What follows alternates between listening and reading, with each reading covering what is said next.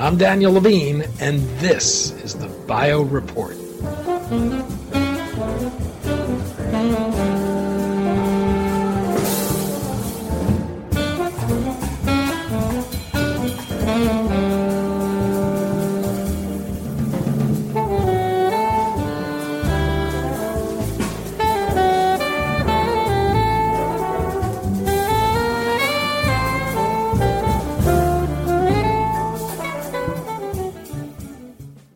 SandboxAQ, the Alphabet spinout backed with $500 million in investment, in June 2023 unveiled its AQBioSim division. The division is working to bring SandboxAQ's AI and quantum-inspired computing to develop new treatments for intractable medical conditions, including neurodegenerative diseases and cancer. The company is working with leading drug developers and university medical centers to accelerate drug development, reduce cost, and improve the rate of clinical successes.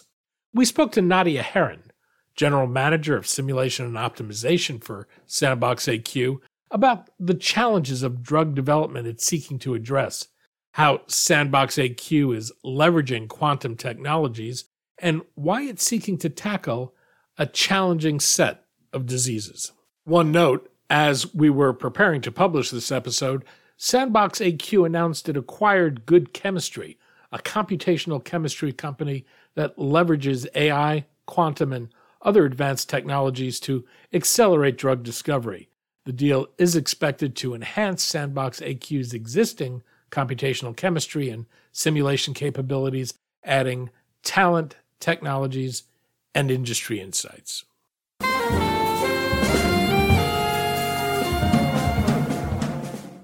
Nadia, thanks for joining us. Thank you so much, Daniel. Nice to speak with you. We're going to talk about drug development, the use of AI to do simulations and optimization, and SandboxAQ's efforts to bring what's been dubbed quantum-inspired computing to drug development. Before we talk about drug development in SandboxAQ, though, I thought it would be useful if you can start by talking a little about how SandboxAQ came about. Absolutely, happy to. So Sandbox has a very interesting story in that we were founded inside of Alphabet about 4 or 5 years ago. When Alphabet formed as a unit, our CEO, now CEO Jack Hidary, was hired by Sergey Brin, one of the co-founders of Google, to incubate a number of technologies at the nexus of physics and AI. So those technologies are in cybersecurity, quantum sensing to make medical devices, and quantum navigation, as well as simulation and optimization techniques where that was just getting off the ground because we didn't necessarily have all the hardware requirements to do what we can do today in terms of breadth of capabilities. And so those technologies have incubated inside of Google for a number of years. And just last year, earlier on in the year, that's when we spun out. Eric Schmidt joined as the chairman of our board. We brought with us a number of our team members, our very ambitious team members that spun out of the Moonshot Factory of all places at Google to do what we do now. So that's a bit of our origin story. And some of the reasons we spun out was really to be, independent from Google, from Alphabet, to be on multiple clouds, to really engage in all sectors with all customer types. And we've really been able to do that. Sandbox has raised $500 million and has been able to attract some high-profile investors. Who's backing the company and how is that money being used? Yeah, sure. So as I mentioned, Eric Schmidt is the chairman. Mark Benioff is one of our investors, Thomas Tull, Jim Breyer. We have institutional investors such as T. Rowe Price.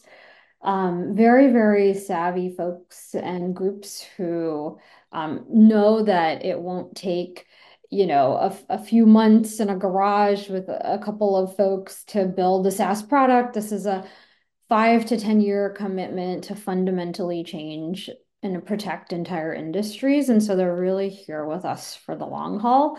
How is that capital being used? So it's an interesting question. Our company employs quite a large number of PhDs. They are not cheap. So it is used on human resources.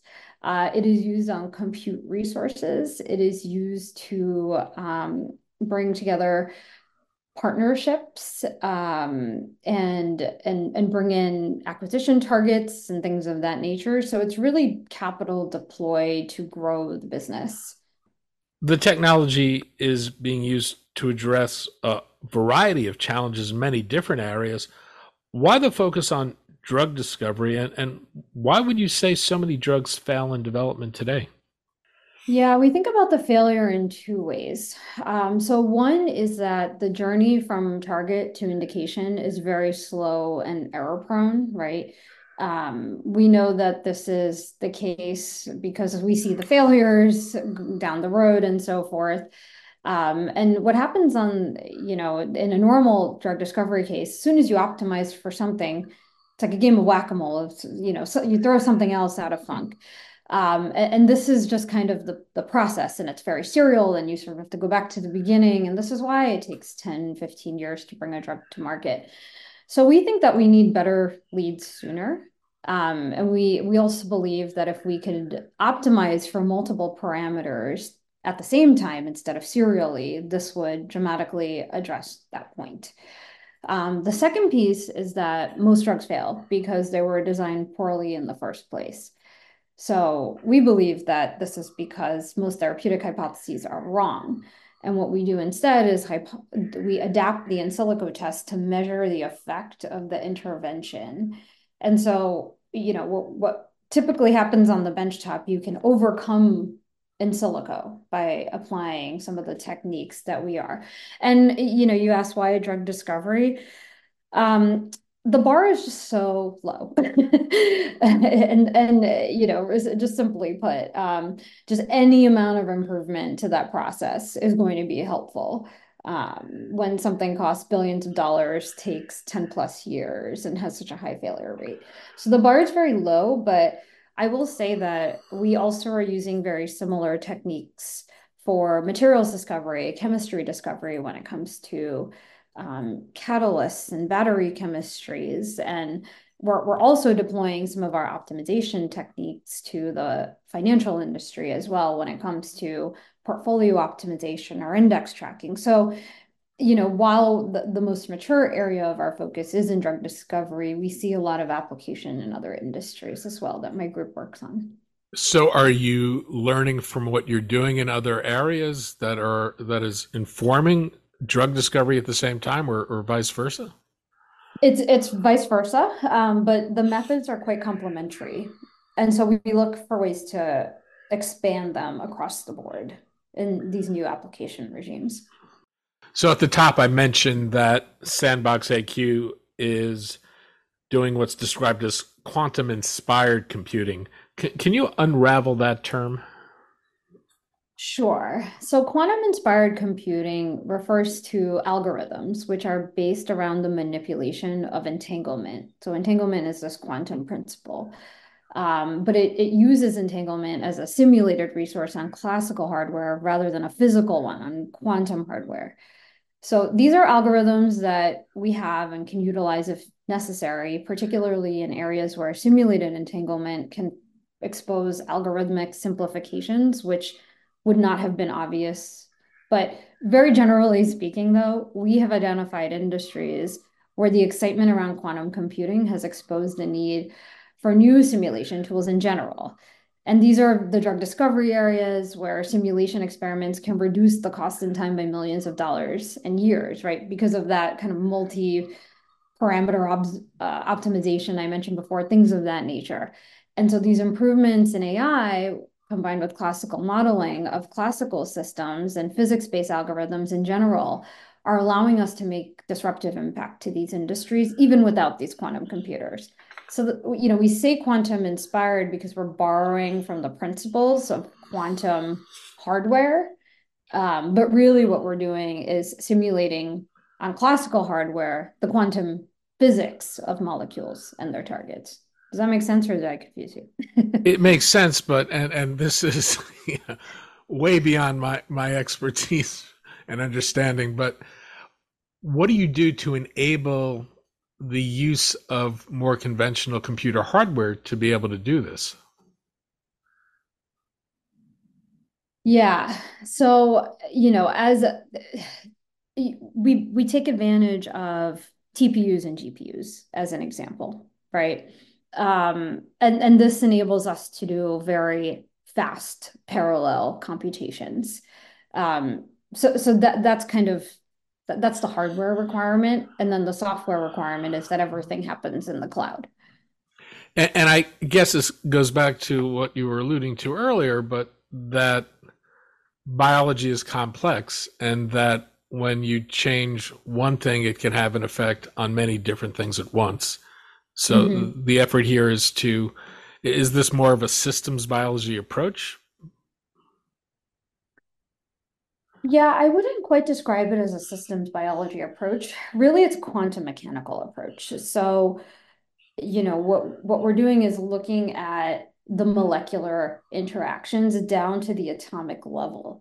And when you can run, it's sort of like a volumes game. You're running so many simulations, billions of times, billions of permutations that you can, in effect, piece together what is actually going on. So it's that culmination of all of those simulations being put together that gives you a very grounded picture of reality. And is the expectation that you would eventually move to quantum computers when that becomes feasible? Um, that's an interesting question. Maybe it really depends on the utility of quantum computing for the specific areas that we focus on, be it in drug discovery or chemical simulation or financial simulations. We don't imagine that when quantum computers become available, they'll be useful for every type of problem and every type of calculation. That will probably just not be efficient, because a quantum calculation is likely to be expensive, and you would only want to use that quantum computer when when you've sort of maxed out the potential of a classical computer, right? And so we think that many of these equations are still going to be more efficient to run on a classical computer. So we imagine a hybrid mode where you do part of a calculation on a classical computer and then part on a quantum computer, and there's some hybrid that takes place at least in the beginning. Um, but we see ourselves as like being set up to really push the performance and the limits of classical hardware up to and including quantum computing when they do become available. Technology aside, at the end of the day, the goal here is to get to better drugs faster and cheaper. Is that fair? That's fair. Yes. Okay. So, is there any way at this point to quantify what the expectation is, how this would accelerate drug development? Yes, I think the most obvious opportunity is in the high rate of efficacy failures at phase two. So by lowering the bar needed to attack difficult drug targets, we can lower that percentage meaningfully.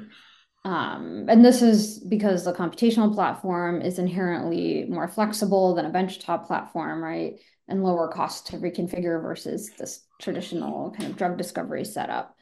I think our proposal to hard link simulation data with clinical and project specific data, together with biochemistry into the clinic is unique. And what we're seeing with our partners so far is that instead of taking 6 to 7 years before enabling them to file an IND, we can more expeditiously move through the development and preclinical phase in under 1 to 2 years. I would say aspirationally, the goal is 1 year. So that's as much as we can talk about now in terms of quantification, but I hope to have better news for you next year. Okay. You're certainly not alone in applying AI to drug discovery and development. It's becoming ubiquitous. Is there something different or unique about Sandbox AQ's approach compared to what other folks are doing with AI? Yeah, interesting question. AI has really come a long way. We saw just a few months ago a company for the first time filed their phase two, for a drug that was completely designed by a computer. We think of ourselves as using a physics first approach where we create data from physics simulations of targets, and then we apply AI to that data to explore the chemical space, but then exploit specific areas that we should be focusing on to optimize the drug properties we're looking for. We believe that this is a better approach because AI alone so far has not been shown to get us all the way into a drug that has been better designed. And, part of that is just the challenge of AI in and of itself, where it requires prior data in order to be useful, right? And because we can create this synthetic data, we're able to investigate novel system in areas where others have tried and failed. So to me, that's quite a big differentiator because the capabilities of AI in drug discovery and drug design are going to be somewhat limited in this capacity. Give me a sense of the process. What is your system doing to simulate and optimize the discovery of a drug, and what are the inputs into that, and what are the outputs? Yeah, great question. So our software computes the free energy of binding between molecules using novel approaches that improve upon speed and accuracy and the need for input data compared to the previous state of art. We combine these techniques with AI approaches, connecting these results to clinical and project-specific data. So this is, biological data, biochemical data, just, the other data that exists about that particular system, and enables a comprehensive view, including biology, biochemistry, and clinical data. In terms of the starting point, we would usually begin with a specific target. Alternatively, we sometimes begin with a specific molecule with an observed clinical efficacy, but whose target is not known or for which an application is sought. But an input would typically be structural information about a target and a library of drug-like molecules to check, though we're actively working to relax the need for either of those two things. So, many of our algorithms do indeed use an active learning approach to improve over time from past results. So that's kind of the general process at a high level. And at some point, do you move from in silico to a wet lab? And if you do that, does that data get fed back into the platform? Yes, wet lab experiments are used to validate the in silico test results. The idea there, though, is we would be reducing the amount of wet lab experiments necessary, and that's part of how we shorten the timeline. And generally, those results are fed back into the system. And wet lab, of course, it's useful for unusual chemistries in particular. You're focusing on difficult drug discovery in areas like cancer and neurodegenerative disease around what's been referred to as undruggable targets. It's a phrase I've always enjoyed because I guess it's undruggable until you drug it. But Yeah. what is an undruggable target? Yeah, it's a bit of a misnomer because, as you alluded to, it's actually not undruggable, but it just means that the target is challenging due to a variety of reasons. So some of these reasons are it lacks well-defined binding sites, where the druggable pocket is not easy to discover or uncover, and using the wet lab tools that we have today. Some of those other attributes are cellular accessibility, where we just cannot locate it. It's the targets are buried within cellular compartments. There's protein dynamics where the conformation is constantly shifting, so it's a moving target, literally. Biochemical nature, so RNA and DNA. These are traditionally difficult to interact with targets.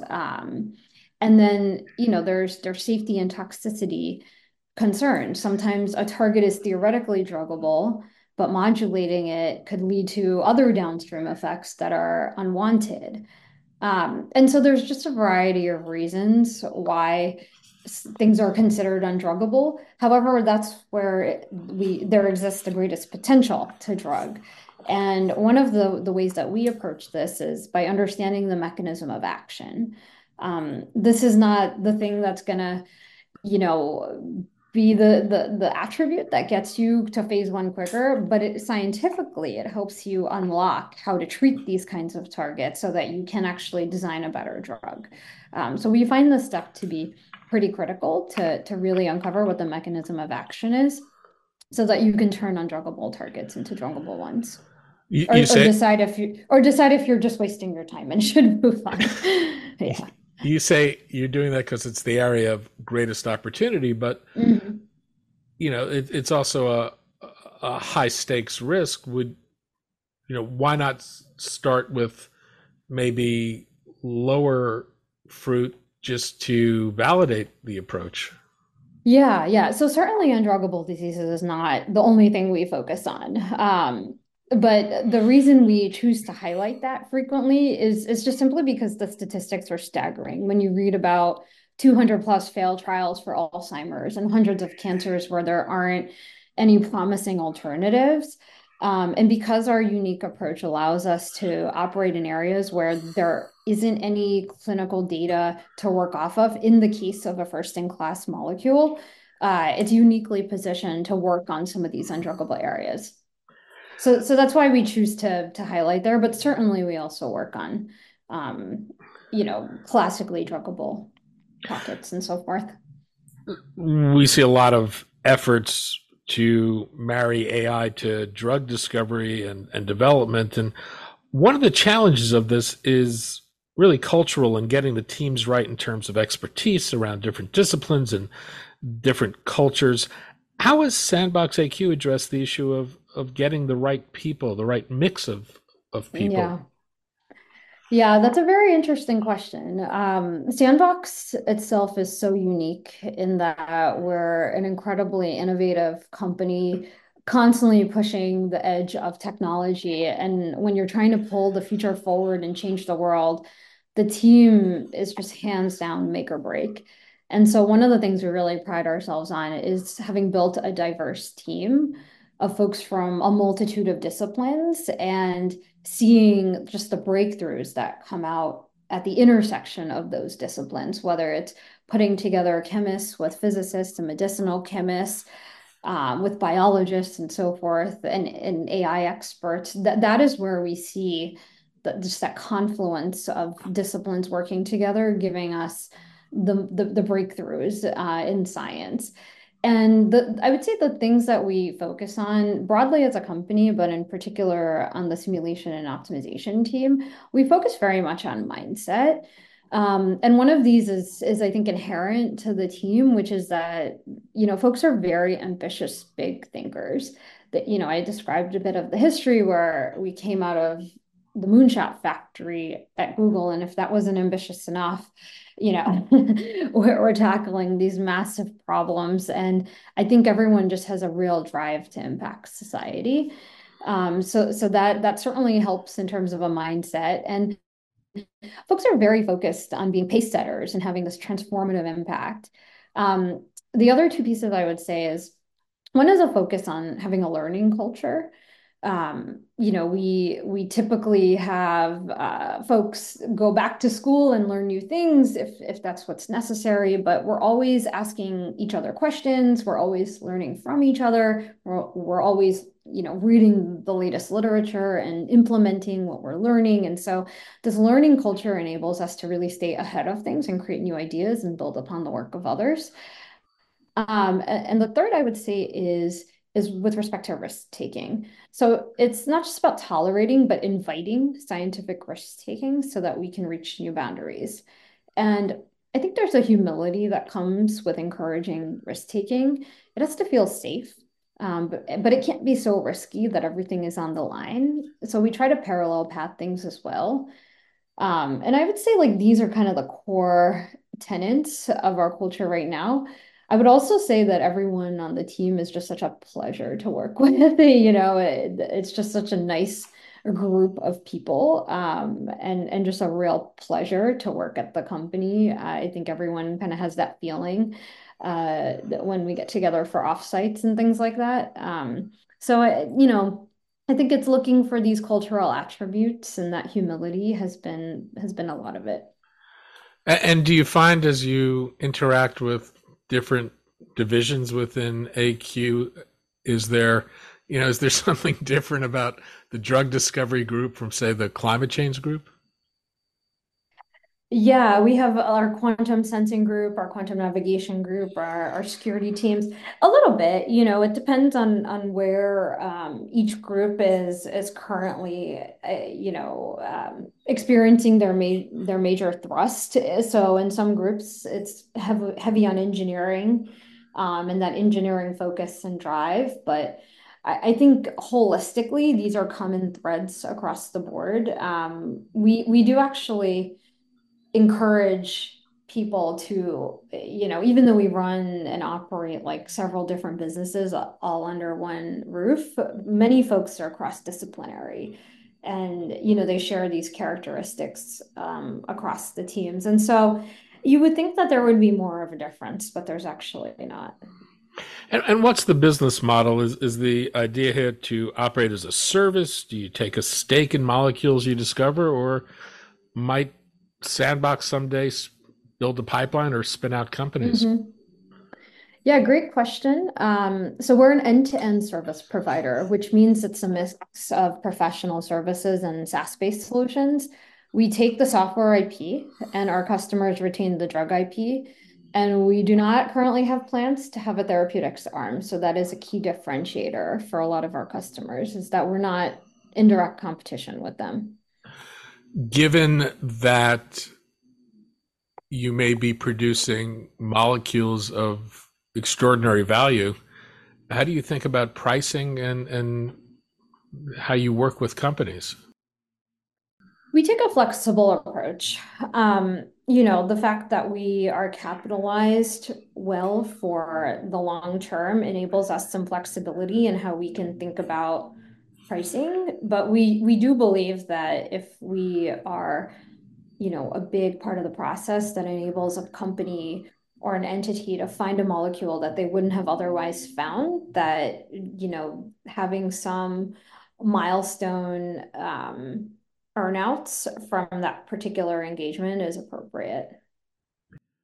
The pace of innovation is astounding and it appears to be accelerating. It seems there's potential to greatly expand the number of experimental drugs in the clinic and improve the rate of success. But what we've seen with powerful platform technologies in the past is that the rate limiting steps become the financing of these in the clinical development and regulatory constraints.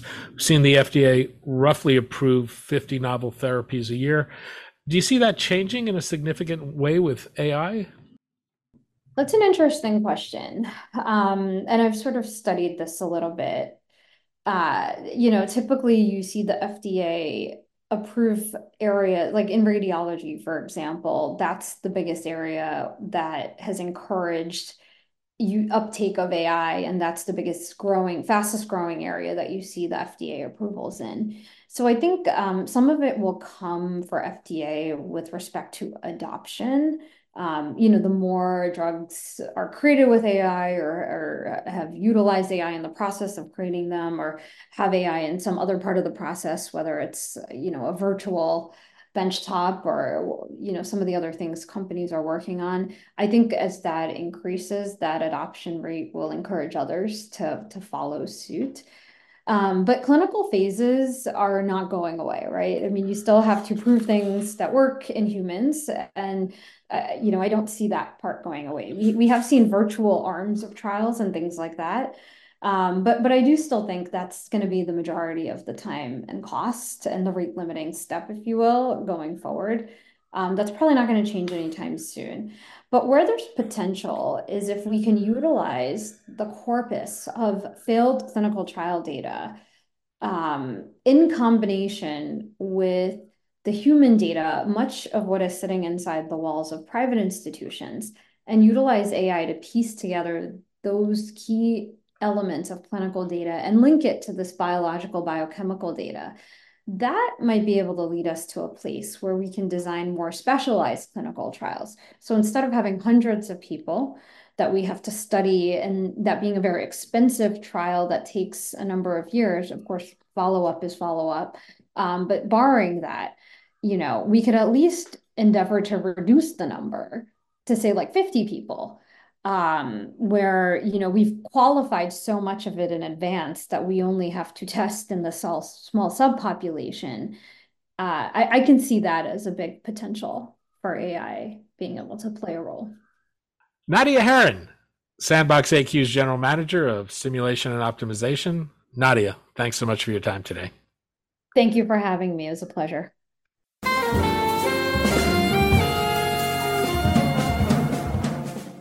Thanks for listening.